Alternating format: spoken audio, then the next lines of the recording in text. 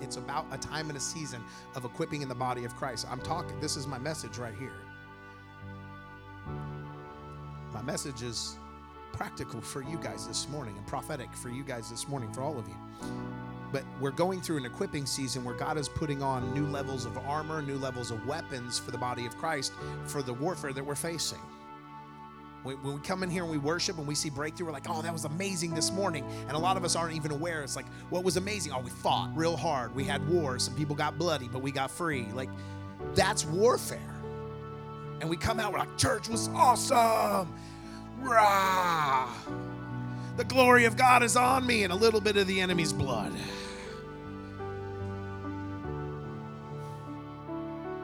But I felt like this. So I know when you go places, you see people's injuries. But this was different. This was beginning to see their hearts as you go. And God kind of highlighted Arbertia because you've been in this kind of lane of that for a minute, but you have not been in that lane. And God is saying that there's a season where he's changing and shifting some people. And there were several hands, and the ones on Zoom, where God is shifting you to begin to see the heart of others. We're in a season right now where we don't need to war over behavior. We need to war for their hearts.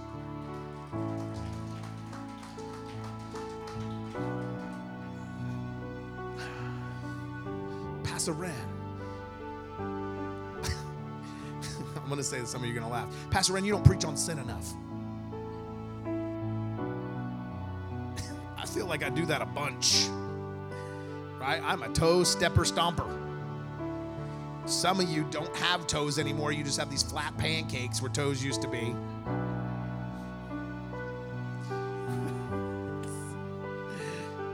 I've had some great compliments.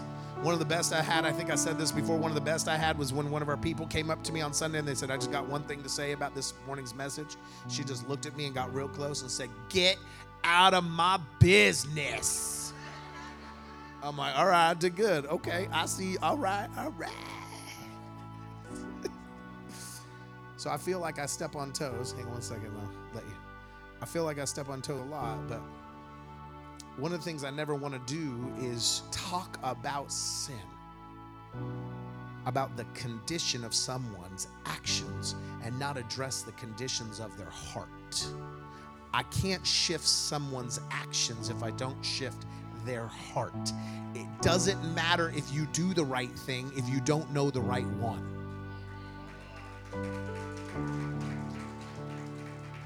Having a form of godliness but denying the power within. To act holy and not be holy would be a mistake. And so from this pulpit, I will always address where is your heart before I worry about your action. Once your heart is lined up, we can deal with the action. What did you want to say? Yeah.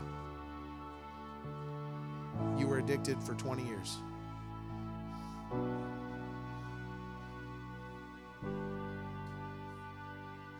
Oh, wow.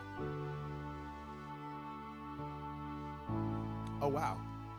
So God has just highlighted a lot of people today that the numbers make sense for. It's coming into a full circle. So you were married on the 20th. You were addicted for 20 years. You've been free 4 years. Wow.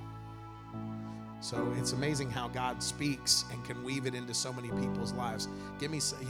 God knows. He's like, all of these things intersect. That's some detailed stuff for it to come together that way. I try to give stuff that pinpoints. I can't do much more than that, guys. Shut up, Kitty.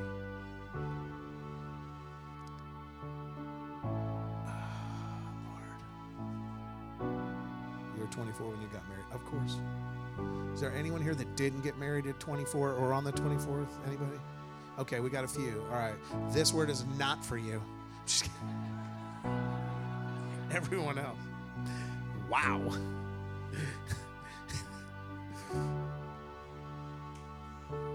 I just feel the presence of the Lord stirring.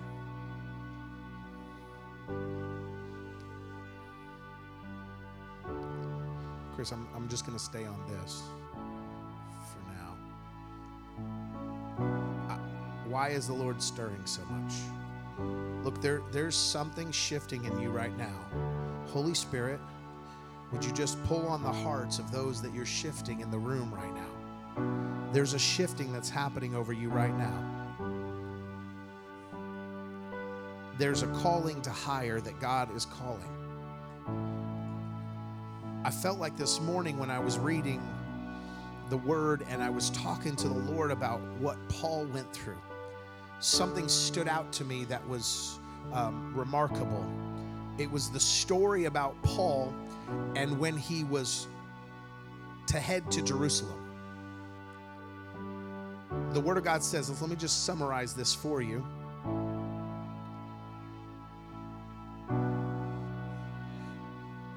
Paul has an inkling to go to Jerusalem, and he has a warning from the saints around him that say, by the Spirit, they were led by the Spirit, don't go to Jerusalem. That's what it says.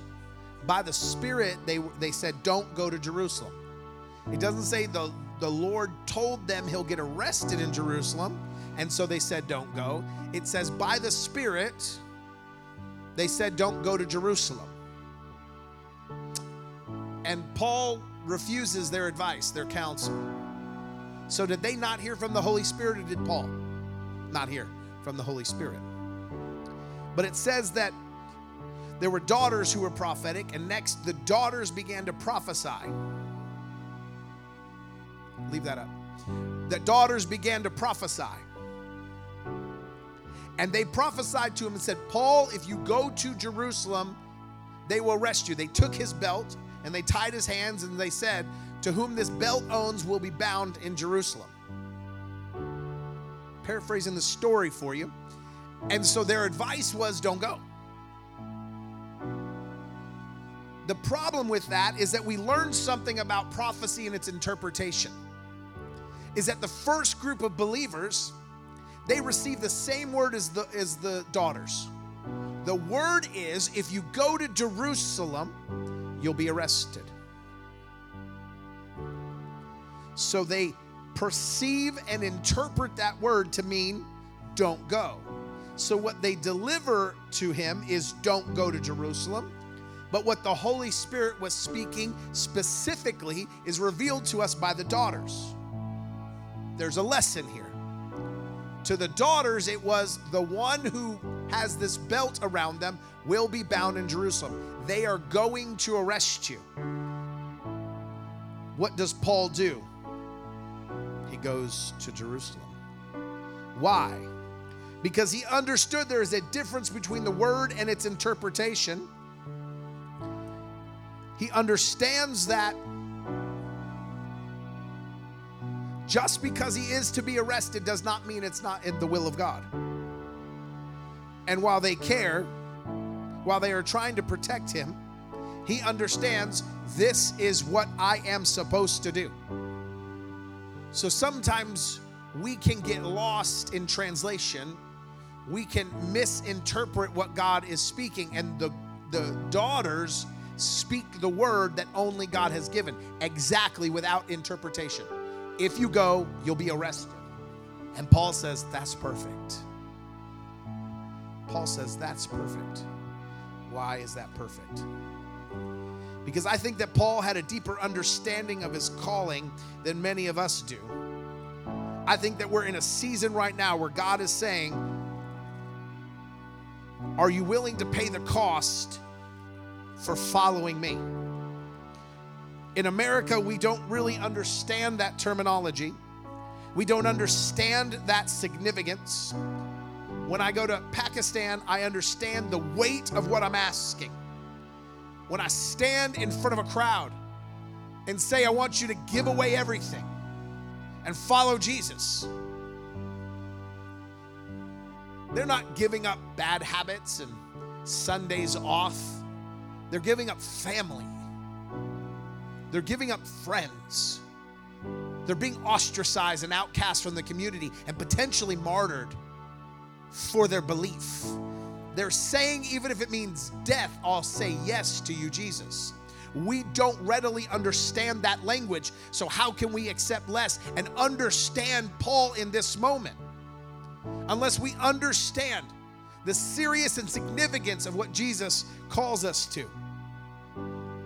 There are birth pains right now that we are in our country, birth pains of us beginning to understand what it means to really lay down our lives for the gospel.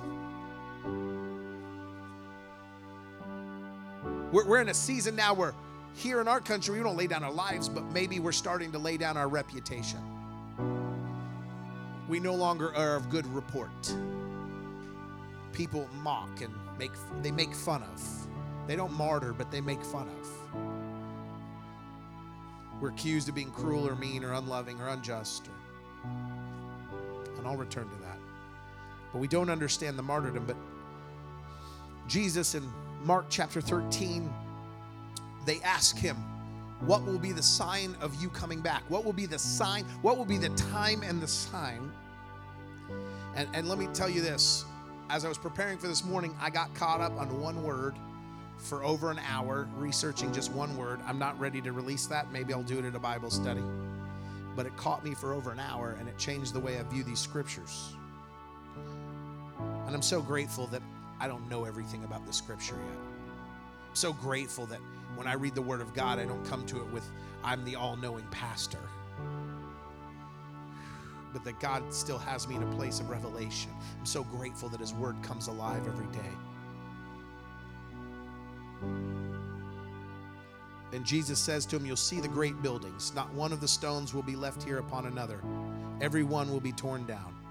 As he was sitting on the Mount of Olives opposite temple, Peter, Jacob, and John and Andrew were questioning him privately. Tell us when these things will happen. What will be the sign that all these things are about to be accomplished? Now, I want you to understand, he was teaching that things were about to happen, and they pull him aside privately. Okay, you didn't tell them, but tell us. And Yeshua began to tell them, watch out that no one leads you astray. Many will come in my name, saying, I am he, and he will lead many astray. When you hear of wars and rumors of wars, do not be alarmed, for this must happen, but it's not yet the end. Every time there's going to be a war, everyone starts talking end times. He says, not yet. Stop thinking every war means the end times. That's what he's saying. For nation will rise up against nation and kingdom against kingdom. There will be earthquakes in various places, and there will be famines. These things are only the beginnings of birth pains. Watch out for yourselves. They will hand you over to the courts, and you will be beaten in the synagogues. You will stand before governors and kings because of me as a witness to them. The good news must first be proclaimed to all the nations. When they arrest you and hand you over, do not worry beforehand about what you will say. Say whatever is given to you in that hour, for it is not you who speaks, but the Ruach HaKodesh, the Holy Spirit.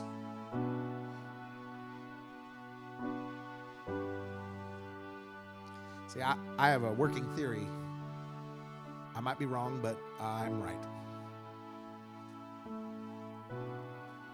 That Paul understood this very well.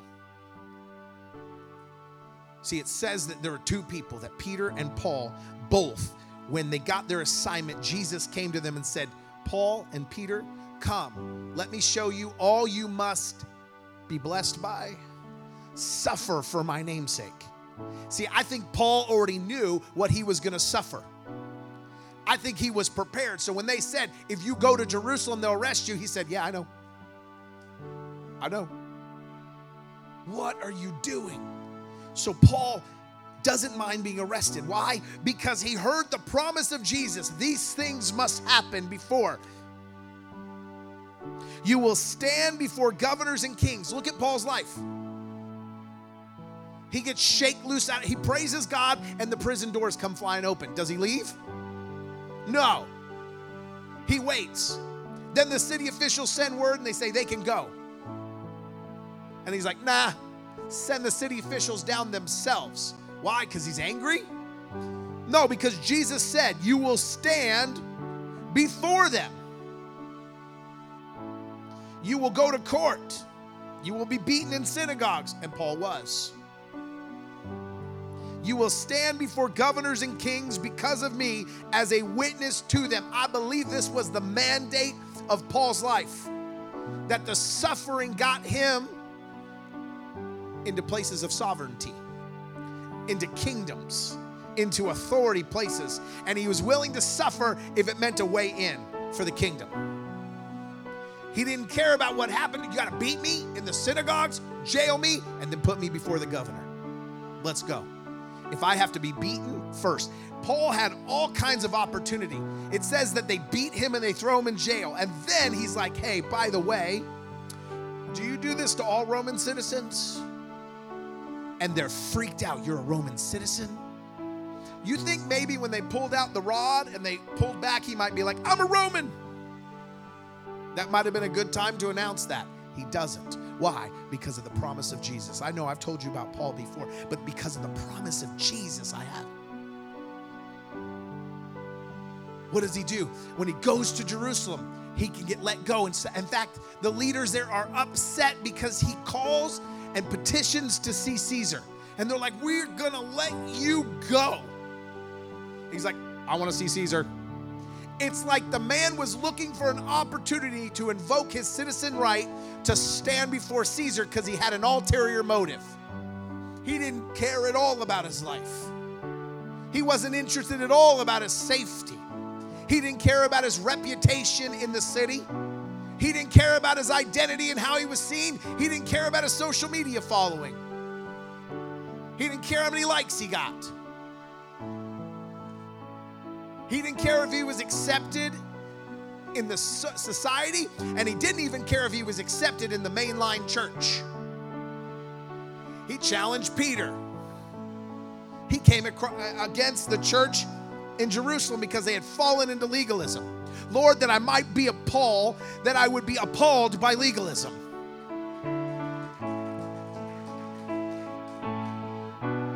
That I would be bold to say something before my brothers and sisters fall in to a trap and a snare of the enemy.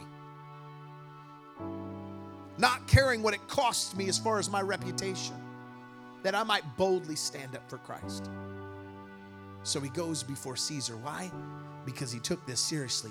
You will stand before governors and kings because of me, and as a witness to them. The good news must first be proclaimed to all the nations. Jesus, I want you to come back. See, Paul was under the belief, he believed that Jesus would come back in his day. It's clear from Scripture that that was his deeply held belief. I think he's coming back in my lifetime. Well, how could Paul have missed it? Some of you in this room are prophetic. You think it's going to happen with you too. You're sure. If I take a poll right now, a lot of your hands are, oh, he's coming back. He's coming. I'm not saying you're wrong. I'm saying you believe that. Paul believed it too. Jesus come back in my lifetime, and he had a mandate. You will stand before governors and kings because of me as a witness to them. The good news must first be proclaimed to all the nations. Then I got to go to all the nations. And you know, nobody's been to Rome yet and told Nero, told the king of the world yet about Jesus. Nobody's gone and told this Caesar about Jesus, so I better go or Jesus can't come back. He understood that if Jesus was coming back, all the nations needed to hear, and Paul was going to go to as many of them and get beaten and flogged and tell the officials. If that's what it takes, Lord, here am I, send me. That I might have the conviction of Paul. That I might not be the kind of believer that won't stop for the one because, well, they might think I'm weird.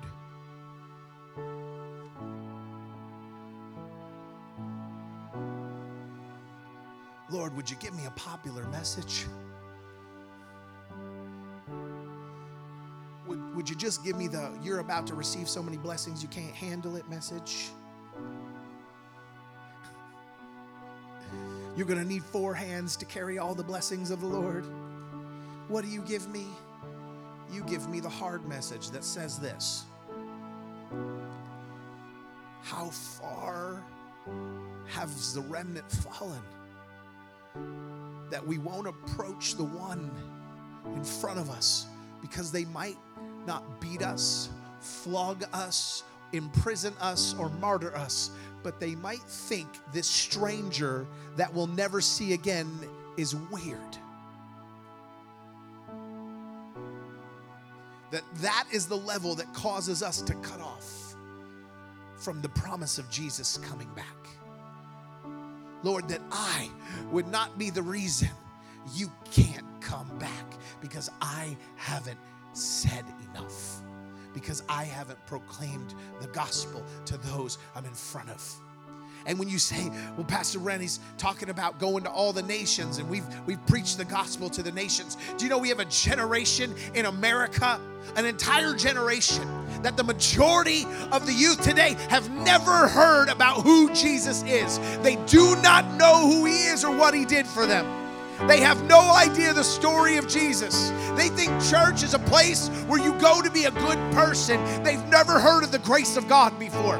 They've never heard that Jesus died for them to make them a good person, not so they are a good person to come. They know nothing about Jesus and his love. They don't know the stories. They don't know about Noah's Ark. The assumption that this nation has heard needs to be wiped away, lest every other nation know and we've forgotten. That I would have a room full of Pauls that would say what the cost is. As long as it's mine, I'll pay it. They can call me weird as long as it's my assignment, but I will stand in front of kings. I'll stand in front of governors, and I'll declare God is good and he died for you. He rose for you, and his love is for you. And that I wouldn't shrink back because of their position, their accusation, and their opinion.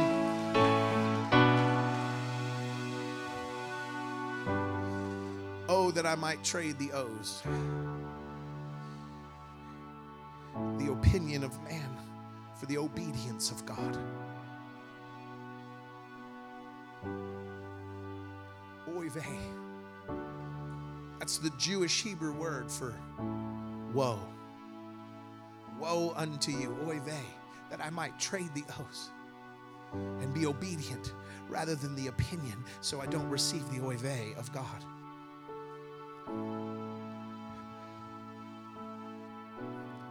That I would not tolerate the abuse of the church.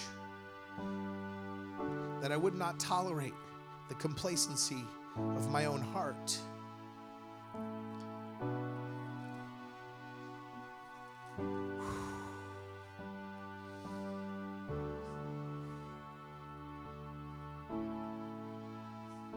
I don't know what it looks like for you to follow God. I don't know what each one of your call is, but I believe that my word this morning was about him empowering you for more. And this is the word that tells you why it's important that you listen. Look, I want more. I want more. I want more. Will you use the more? I believe that's the word of the Lord this morning. I'm going to get more. God has promised me more. He prophesied more. Give me more. Let me see people's heart. Will you reach and save their heart? Will you grab out for their heart when the Lord shows you the brokenness?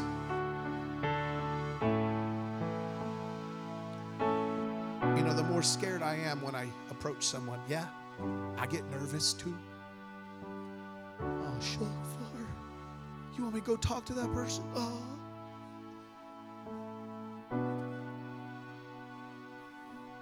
The more nervous I am, I don't know if this is going to land. I don't know if they care. Man, it's usually like that person will usually begin to cry and say, thank you for seeing me. I felt so alone and unseen, and you saw me, and God saw me today.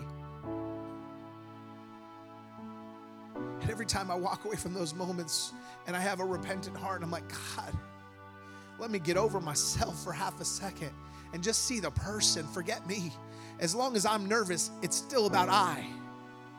My eye is still on this guy. Let me see you. Let me be like Paul, so committed that you would say, if you go, you'll suffer. And I'm like, perfect. Perfect. I'm not concerned with that. I'm concerned with his will. I'm concerned with being obedient. Paul's whole mission was to get to Caesar. Claudius, right?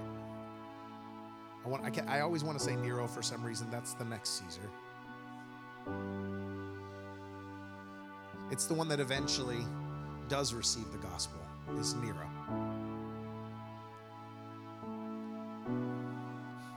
And what's interesting is it doesn't come by Paul. See, because I believe that this was the church's mentality, that this promise of Jesus that was laid out in Mark 13, that the entire church had adopted this, because after Peter and Paul are martyred by Nero, Fotini, the woman at the well, she actually sells to Nero. After Nero kills them, she's like, sounds like a good time to go to Rome to me. Caesar. It was Nero. It's Nero. At this time, it's Nero. And she brings the gospel to Nero by demonstrating the power of God in her martyrdom. I won't go through the whole story, but she actually goes and finds him. She lands in Rome with so many people that it creates a stir. She lands a ship. She has a church. First century church fathers wrote about her story and preserved it for history. It's not in the canon of the Bible, but it is historically recorded that she had a church in Africa, and she sailed up to Rome, and her and all of her people got off that she led, and they called her an apostle. First century church did.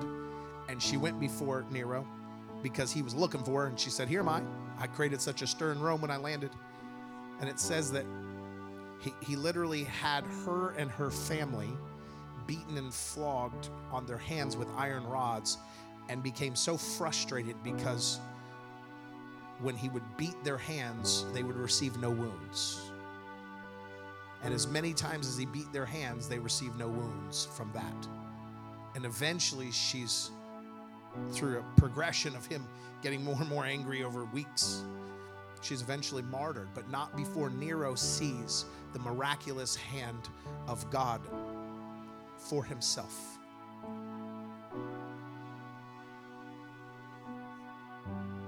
So God would sustain her from injury and then martyr her. She went there knowing she was going to die. I'm going to give you a cultural reference that maybe will make sense to you. Me and my son were watching the last Lord of the Rings the other night. If you have an opinion, that's okay, but we were watching it, and something struck me in that me and my son were discussing it. That in the last one,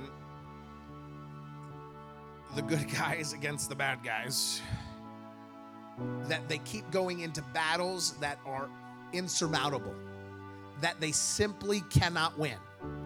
You have the Rohan riders, they come and they charge the enemy, but before they charge, they say like, hey, today's the day where our shields get splintered.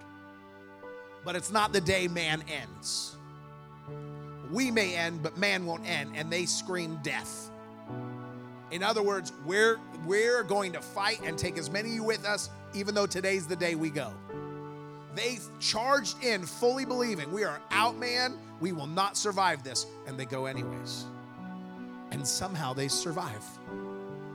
So then another threat happens, and they turn and they're like, what? Let's go die over there then. And they charge again. And somehow they survive. And then finally, if you know the story, Frodo has to drop off the ring. And he's not there yet. And so they're like, well, we won. So that was shocking. What should we do? Should we fortify the city? Should we hunker down? Should we repair and rebuild? We should go give Frodo more time. Let's go die over there.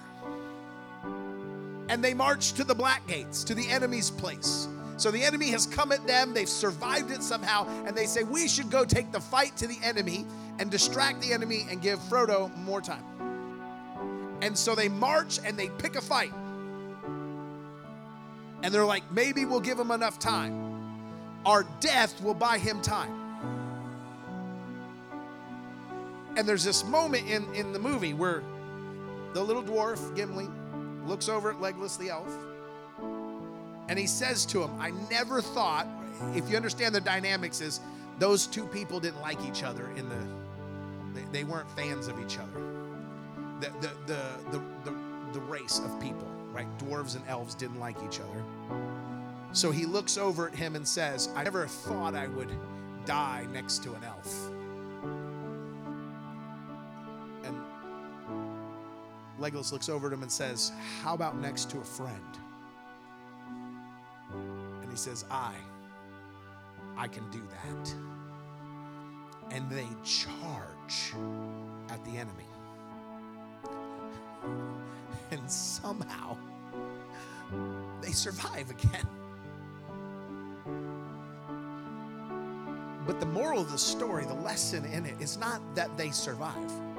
It's that they couldn't care less if they did. They were fully committed to giving their life for what they believed was right. What they believed. They were fully committed to giving their life to give their friend another minute. One more minute, one more chance, one more opportunity to see the enemy defeated. They were fully willing to give up everything, and they expected to. The disciples were like that.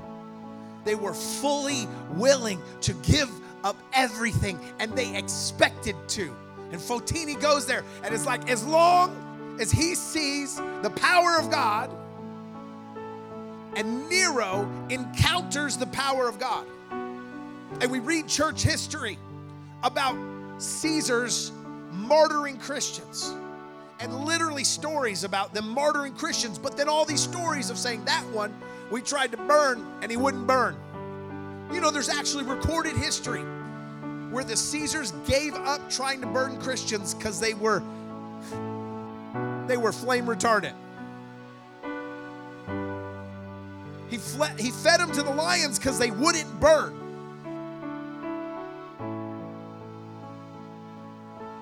Well, why would God cause them not to burn and then let the lion eat them? Isn't that a Daniel thing? Then he'd make the lions lie down. And the goal was not to keep them alive, but to show the power of a living God.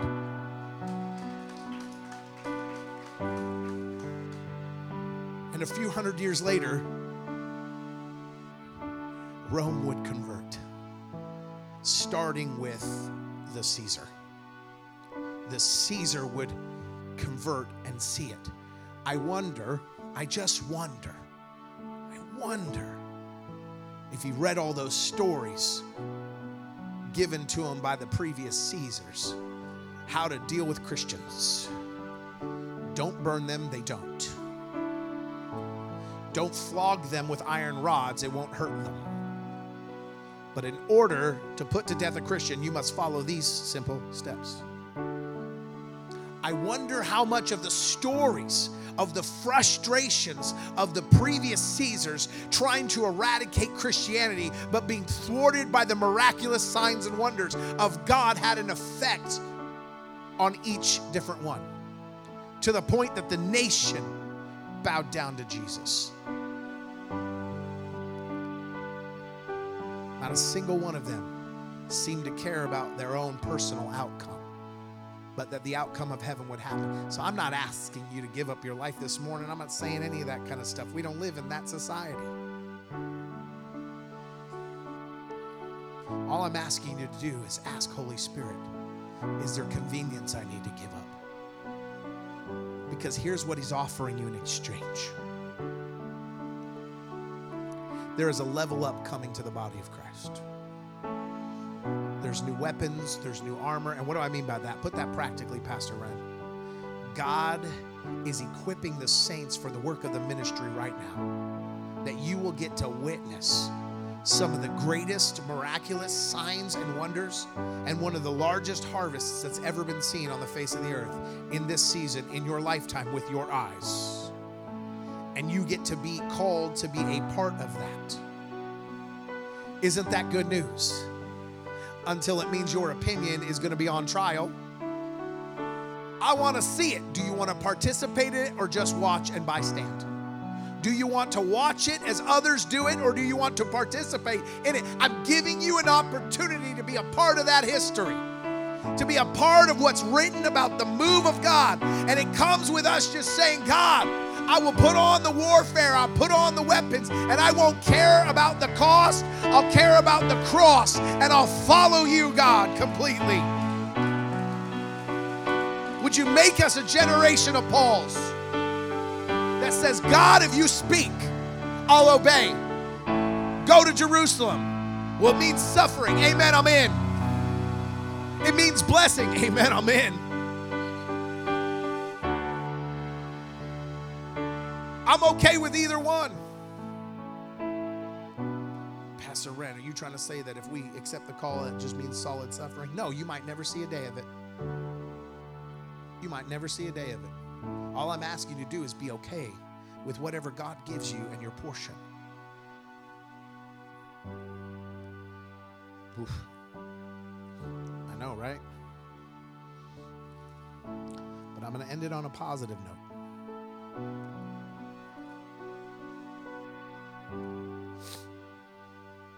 Here's what I firmly believe.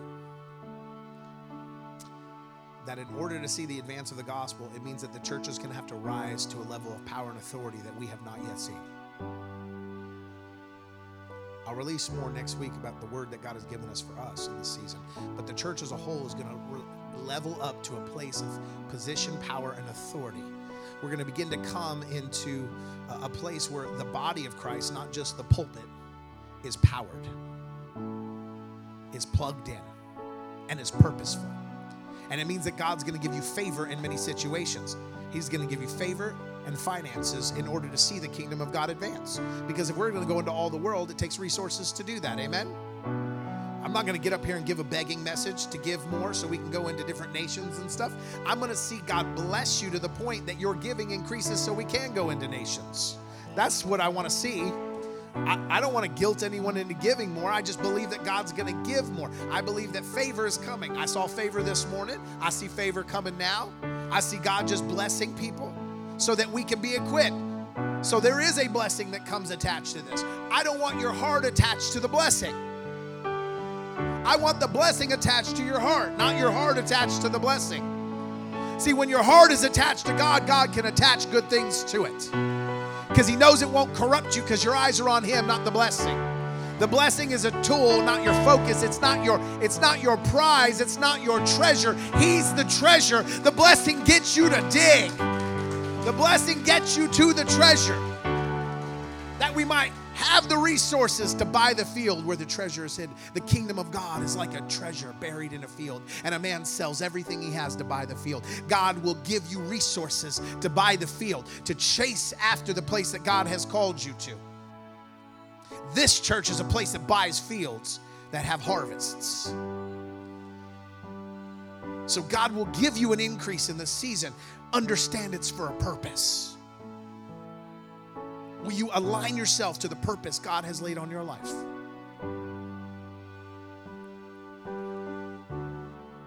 I don't want to be hard on you guys, because if you're sitting here and you're not new and you came back here, if you're a second-time visitor, you have already figured out, maybe they tricked you. They're like, oh, it doesn't ever go that long. Just maybe like 3 minutes less. Your friend lied to you. They had the best of intentions, slap their hand, and then forgive them.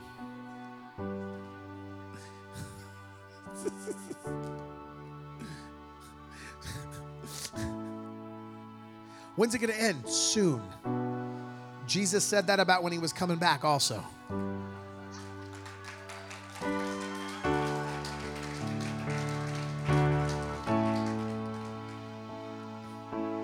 Let me just say this before we move into some ministry and dismissal, is this. I've been bragging on our church to a lot of leaders. I said, Ren, what's going on with your church there? And I was like, oh, we break all the rules. I've been really breaking all the rules. And they're like, what do you mean? Every church marketing expert says, don't do this, I do that. He's like, don't go over an hour, and certainly never go over 90 minutes. Okay, we're going to go 6.5 hours now. I'm not breaking it by 5 minutes. If I'm going to break it, I'm going to break it real good.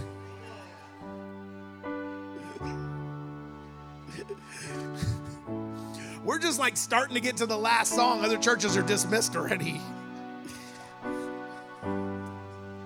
I'll break it real good. We didn't make it to the last song today. We didn't make it to the last song. I'll break it real good.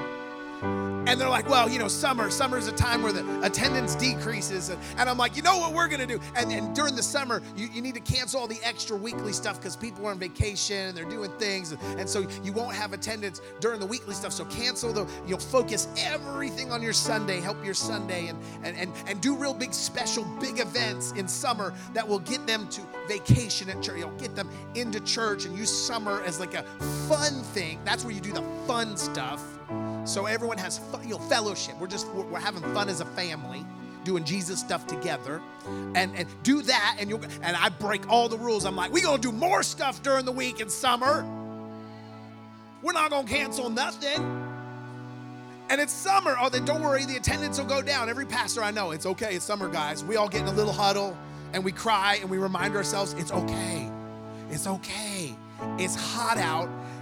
They're just having fun in the heat, and then it'll get really hot, and they'll remember what hell could be like, and they'll come back to church. They'll come. And then we're like, it's okay, and we all hug. That's what us senior pastors do at summer break. Except we don't cancel nothing, and instead of shrinking, we're growing in the middle of summer, and we're not keeping our services short, and we're not keeping it seeker-friendly. Some of you came in as visitors and you're like, oh my gosh, they serious. Yes, we are. You don't have to be, but we're gonna be. We're warring for people's souls. We're warring for people's health. We're warring for their literal lives. And I won't lose one because we didn't take it serious. If I lose them, it's His will, not that we didn't take it serious. I'm not willing to let go and give up on you. So when you're like, they take it serious, you remember there's going to be a day where you are in serious need of a Savior, in serious need of a rescuer, and you remember where we take that serious. I didn't come here so you could play church. I didn't ask you to come so you could pay church.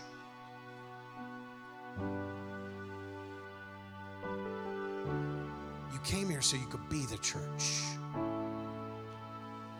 You came here so you could see the church in action, doing what it's called to do. Let us be a church like Paul that says, whatever the cost, good or bad, whatever the blessing, whatever the suffering, I'm in. Sounds like a good time to me.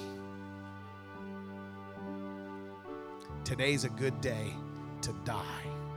Today's a good day to lay down my life and pick up my cross, to lay down my agenda and pick up His, to lay down my opinion and pick up my obedience to the Word of God. So Lord, let us be people that lay down our opinion of the Scripture, our opinion of what you're like, and pick up an obedience to you, God, to your Word, to your will. Father, let us chase the kingdom of God, that we might be weaponized for the kingdom, that we might see your glory and see the increase of your presence on the earth.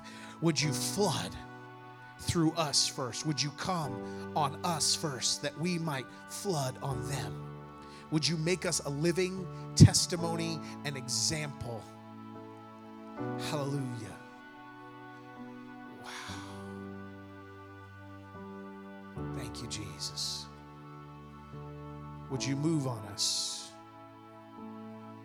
Would you move on us? Would your presence be on us this morning? I hear the Lord just say the spirit of prophecy is in this room right now.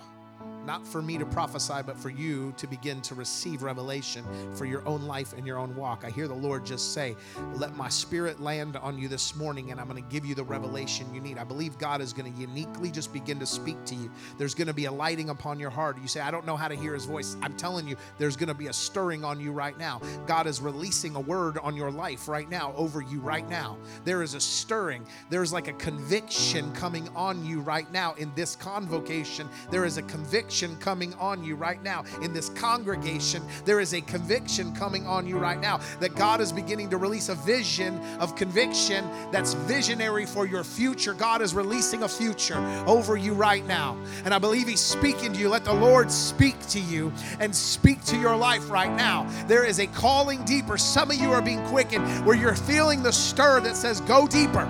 Go deeper. I want to go deeper. I'm tired of the surface level. I'm tired of this level. Whether it's the surface or just the level you've been at, that calling you to go deeper. Right now, in the name of Jesus, I declare that deeper things are coming over you. The spirit of prophecy is coming on you to speak mysteries to your future right now. In the name of Jesus, I release the blessing of knowing on your future, revelation onto your future, so that you can see what God is speaking to you for your life.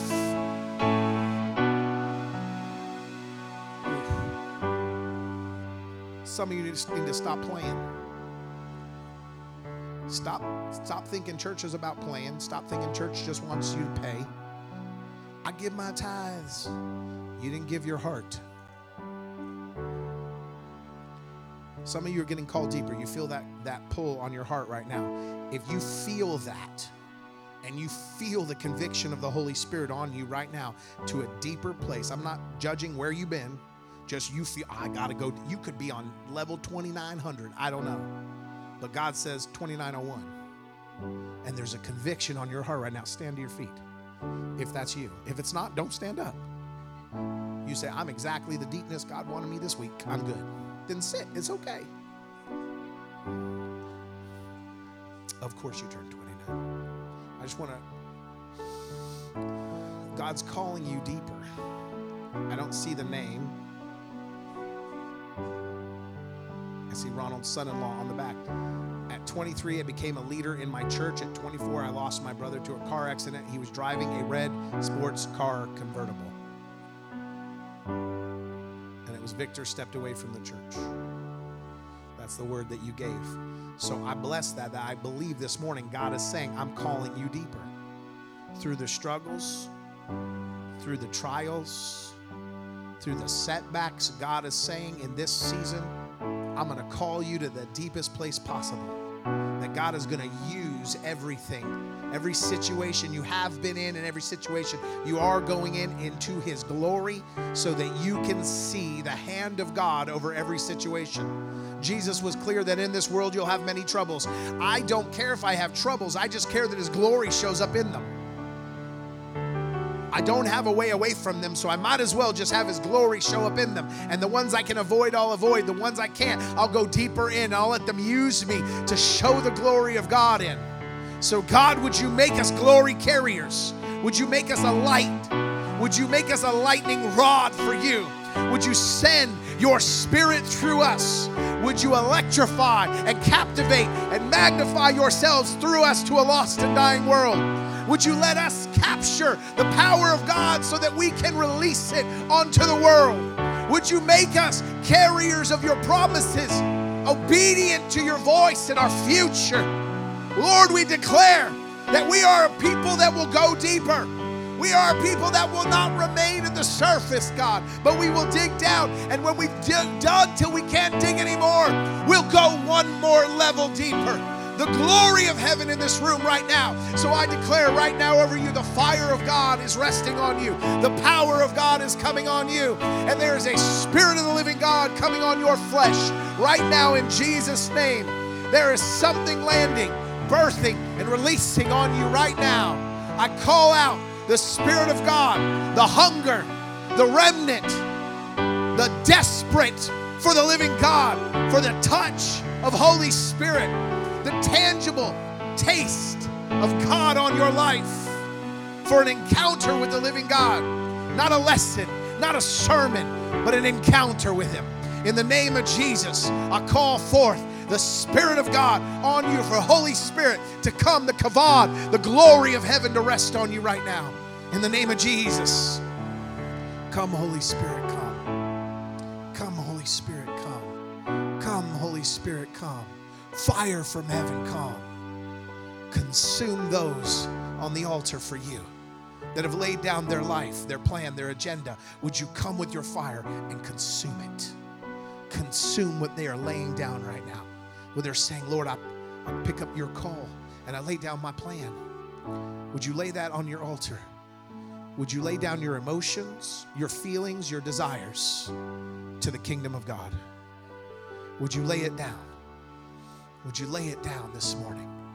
Holy Spirit, land, quicken, thicken, come.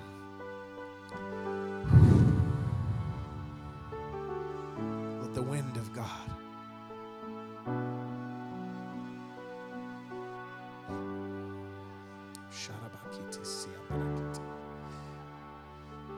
Rachel, I never finished giving you that word the other day about cooking.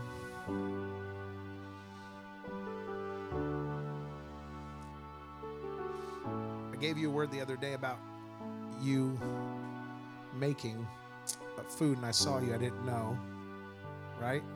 I didn't see your hand waving over here, and I think it's been relayed to you, but I want to make sure, because when I just said the word quickening, God brought your face to me.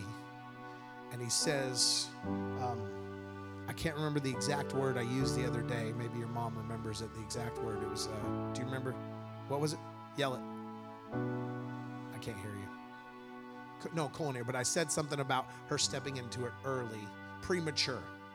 That was the word that God gave me. You're going to step into it seemingly prematurely. Prematurely.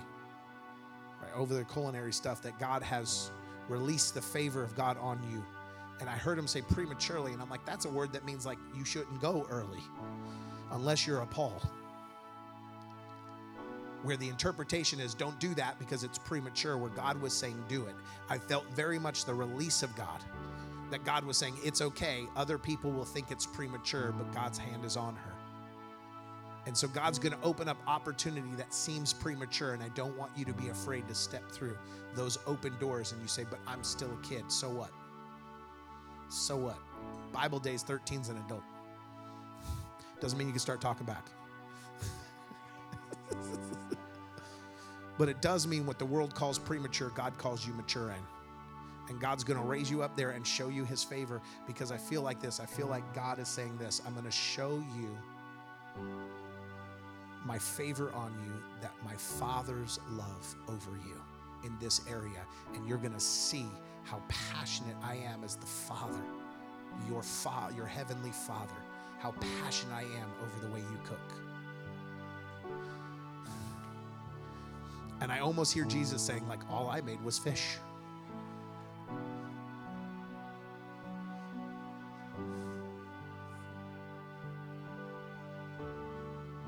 That Jesus is passionate about the meal and bringing fellowship.